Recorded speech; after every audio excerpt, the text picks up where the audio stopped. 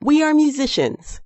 Wes Speight is a singer-songwriter based in Seattle. His latest album, Songs of the Ghost, is available for download at wesspeight.bandcamp.com.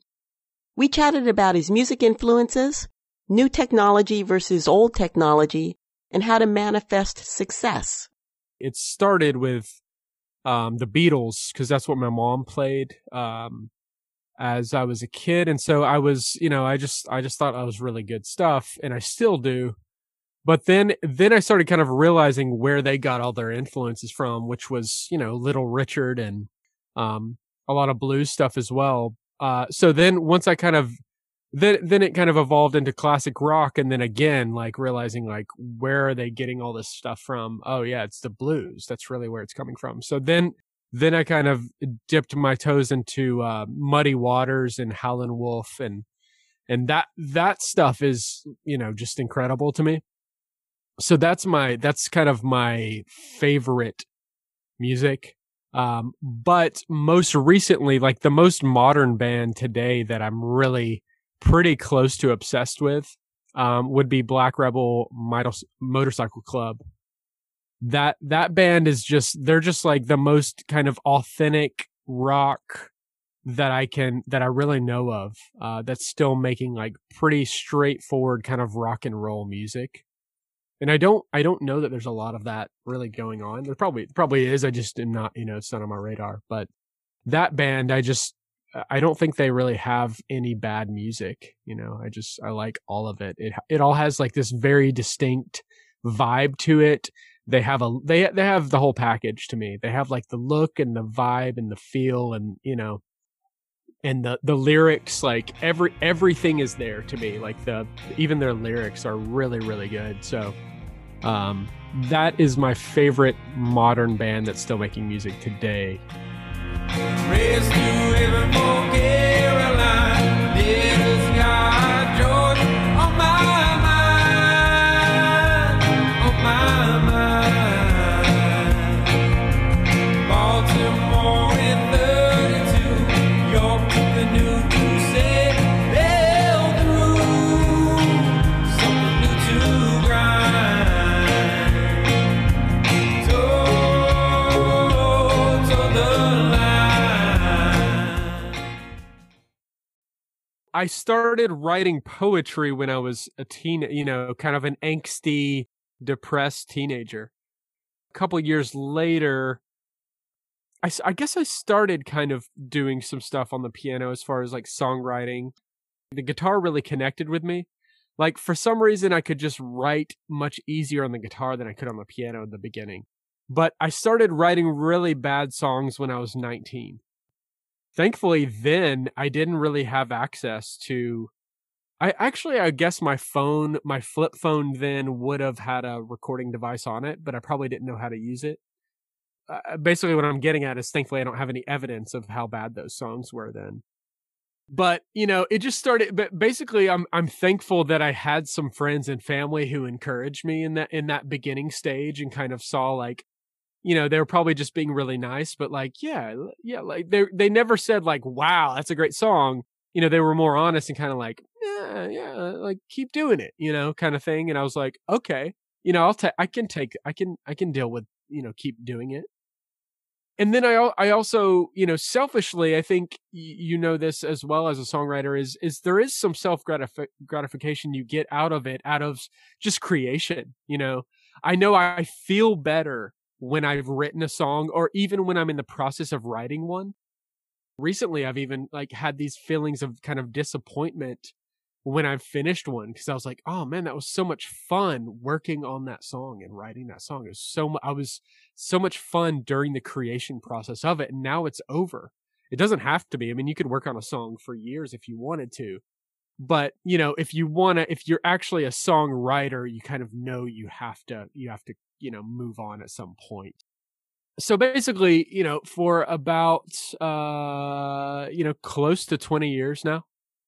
So I would say I've been writing songs since then. I mean, I when I was 25, that was the moment where I said, when I basically said like, it's now or never kind of thing. if it wasn't luck, then it was just kind of the universe granting me a really nice manifestation where I got my first EP, actually, kind of the first like handful of songs that I felt were really strong for the first time, from when I was 19 to 25. So 6 years basically I wrote to where I finally got 5 songs I thought were good. I don't know how many there were, but I got a little indie record deal basically with that EP. So that's, I think that's probably pretty rare to get a label kind of deal your first year, and may or may not be a good idea. But that taught me so much, just having that experience and being able to ping pong ideas off other people and learning from producers and other musicians, in that stage. So that was great. Mine is yours, yours is mine. Rest of the light,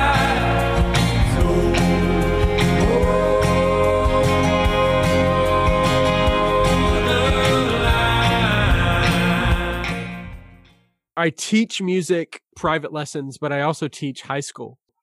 I teach writing as well, like English. So the interesting thing is I really like my job. I really like teaching.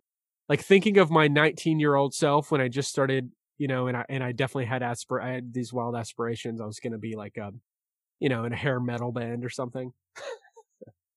But and I never would have thought I would become a teacher, but it's kind of the perfect balance to be a teacher and be a songwriter, because I get, I don't work 8 hours. I don't have a job that is really taxing on me.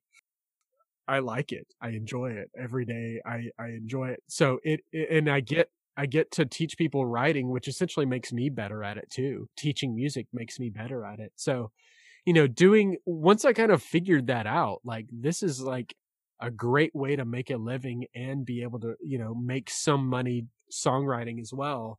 And that's kind of where I was going at with the manifestation is, I actually just signed a publishing deal this week, and that had completely to do with a manifestation of, that was my goal, was to get a publishing deal. So, with that being said, I'm working towards kind of making more money as a songwriter, which is essentially because, as everyone knows, teachers don't get paid terribly well. So, so that's the other thing, is like kind of making up for income with songwriting is a great way to do it. And it, for the most part, it makes me happy, especially when I'm doing it. There's times where I don't do it and I wonder why I'm not happy. Oh, it's because I'm not actually creating anything. Fear to be set free, to let the spirit be, set souls on fire in need of desire, to listen for the melody of more, the illusion song is the song of gold.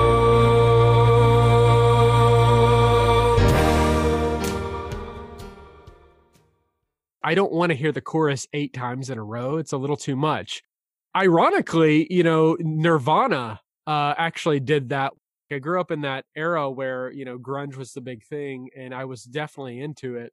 And now I listen to Nirvana and I'm like, my goodness, like they repeat the chorus at the end like 12 times in a row. And it's like, maybe someone should have told them to cut it down to, 4 or something, like it's a little, because it's like, I don't need to listen. If you sing the same thing 8 to 12 times in a row, I don't really need to listen to the song again. Right. So what I like is I like a song that almost like just gives you enough to where you're like, I got to hear that again. And you play it again. That's more of my taste, is I want you to want to play the song again. I don't want you to get enough of it the first time, really. Especially if you want people to kind of latch on. If I'm getting enough from the song the first time and I want to move on, then I don't know. It just depends on perspective. Maybe that could be someone's perspective and they just want you to listen to the next thing, and that's cool. But for me, I would prefer for you to want to be like, ooh, I want to hear that again. That's what I would prefer.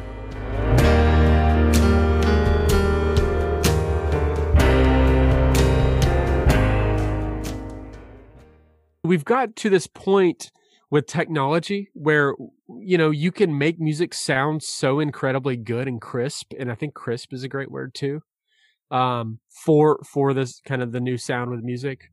But it seems to take away a little bit of the element of the feeling of it. When something is very crisp, you know, it might need to feel a little smoother and warm. I don't, you know, and that, you know, that very well could be the songwriting, but it also may have to do with the equipment. Like if you think about the old music, you know, that was either cut directly to a record or it was using tape, which tape just naturally has a warm feeling because of the, you know, just the sound. You get that smoother. It's just the compression in tape is like perfect. If I could own, I mean, I could own, I haven't done it because it's so much work to actually use tape in recordings, you know, and that's kind of makes me feel a little lazy, but it's so much easier to just use digital equipment that sounds like tape, you know, and you can get pretty damn close. You and I who paved the way, you and I who are here today, you and I who know the way yet to be found.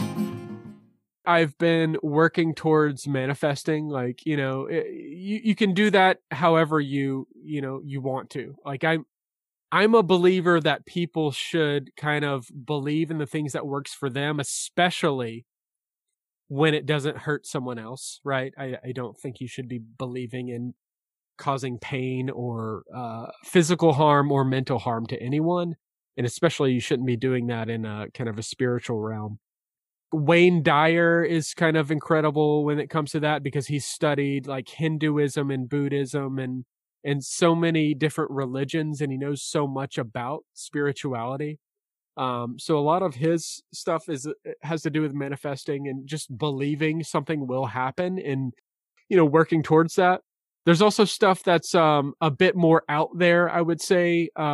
If you've heard of like Esther and Jerry Hicks, they have this whole thing with Abraham, and like I said, it's out there. I think that's probably, hopefully, a respectful thing to say, that it's out there. But it's all about just basically believing that something, if you want something to happen, it will happen eventually for you. You just have to, you know, you have to keep believing, and you do have to kind of work towards doing that thing. I mean, I can't just say like, oh, I hope I make $1 million in music next year in the year, and just kind of sit back and eat potato chips on my couch. You know, that's not going to work. I mean, maybe it would, but it's highly unlikely, right? But if I actually make a lot of contacts and I work on making albums and pitching those songs to those publishers and pluggers and etc., then it very well could happen if that's something I wanted. The way to another day, the way. Oh, we have is now. Oh, we have is now. Here and now. Here. This is Jana Cole, the creator of We Are Musicians podcast. You can leave me a voicemail at anchor.fm/Jana-Cole9. Maybe I'll play your message on a future podcast, and I really appreciate your feedback.